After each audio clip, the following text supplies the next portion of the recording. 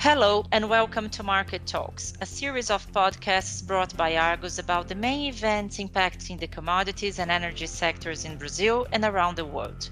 My name is Camila Dias, I'm Argos Brazil Bureau Chief, and in today's episode I'll talk to Alessandra Mello, a deputy editor for the Brazil Grains and Fertilizer publication, about the third corn crop in Brazil. Welcome, Alessandra. Thank you, Camila. It's great to be here at Market Talks.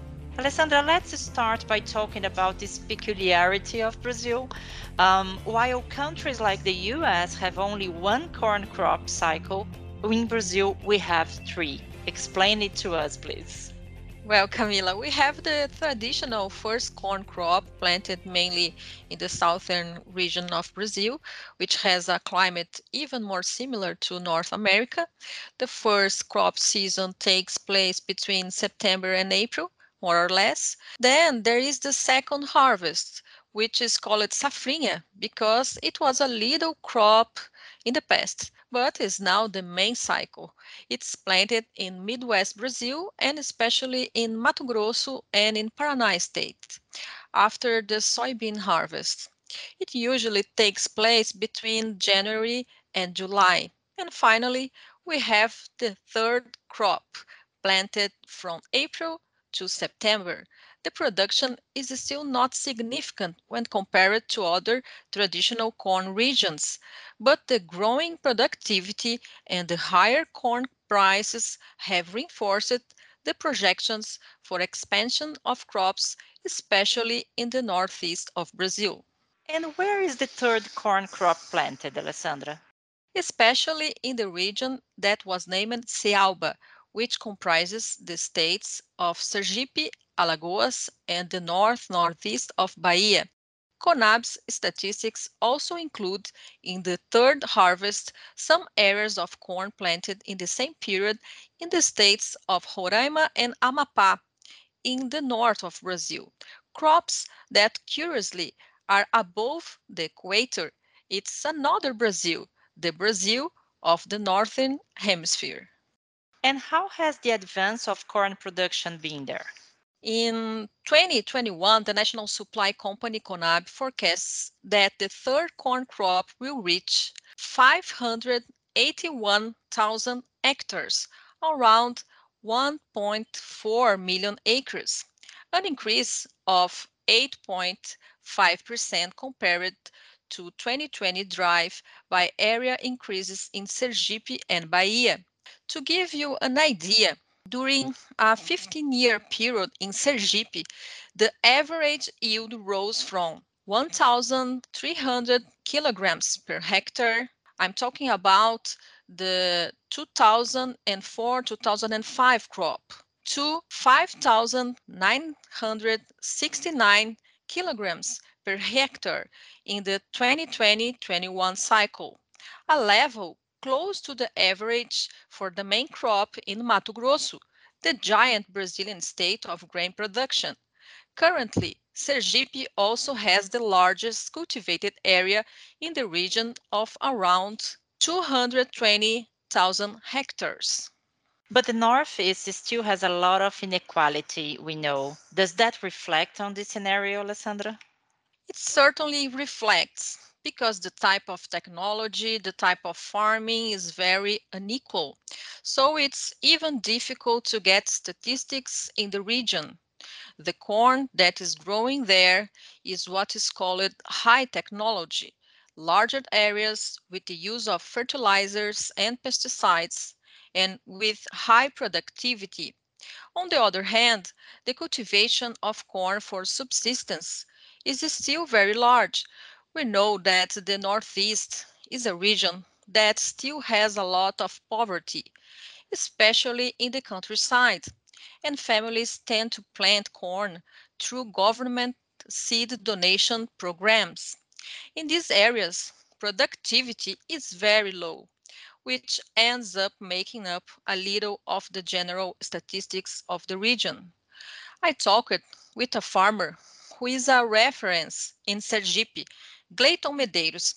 He said that for sure the productivity in the region is even higher than the CONAB estimates show. CONAB technicians told me that soon the company should start disclosing yields in a stratified way, probably dividing between low, medium, and high technology. This way, it will be easier to understand how the development of agriculture in different regions is going. And there is demand for this third crop corn. Demand is strong. The Northeast consumes much more corn than it produces. This local production is used not only for animal feed, but also for human consumption. Corn-based dishes are part of the traditional diet of people there in Northeast. For this reason, the crop has attracted new investors, such as businessmen in urban activities who have seen corn production as a way to get high financial gains. Whoever invested, for example, 300,000 reais, Brazilian reais, in the corn crop last year earned 1 million reais. That is what Gleiton Medeiros told me. Well, at the same time, the sector is now preparing to start exporting corn, as it also has favorable logistical conditions. Producing areas are about 200 kilometers from the Inácio Barbosa Maritime Terminal in Sergipe, known as Porto da Barra dos Coqueiros. Farmers in Sergipe say they are already talking to buyers from countries like Iran and South Korea. The expectation is to make the first shipment of corn produced in Cealba in January 2022. The first corn export in the history of the port of Sergipe concluded in June. The company VLI announced it will ship 60,000 tons of grain through the terminal. The cargo comes from the west of Bahia, a region that is more consolidated in high-tech agriculture. However, market participants believe that the door has been opened and this movement should continue to stimulate the advance of planting in the Cialba region. Alessandra, this year we saw a lot of weather problems in the regions that plant the second corn crop. What can you expect from this third crop considering this climate issue?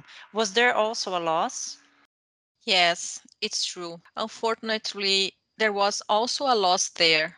The first conversation I had with the Sergipe producers was in early June, and they were optimistic about the 2022 climate, despite registering some periods of dry weather. The forecast was that Sergipe's high-tech areas would reach more than 10,000 kilograms per hectare against 9,000 kilograms per hectare in the past harvest. But I talked to them again at the end of July, and the situation was very different. It really lacked rain in most of the states, and despite that 8.5% growth in area, they will possibly harvest 22% smaller crop compared to last year, something around 1.4 million tons against 1.8 million tons registered in 2020. As we are finishing this podcast, Alessandra, but I have a last question for you. Do you think that this region of Cealba can become a new standout in grain production?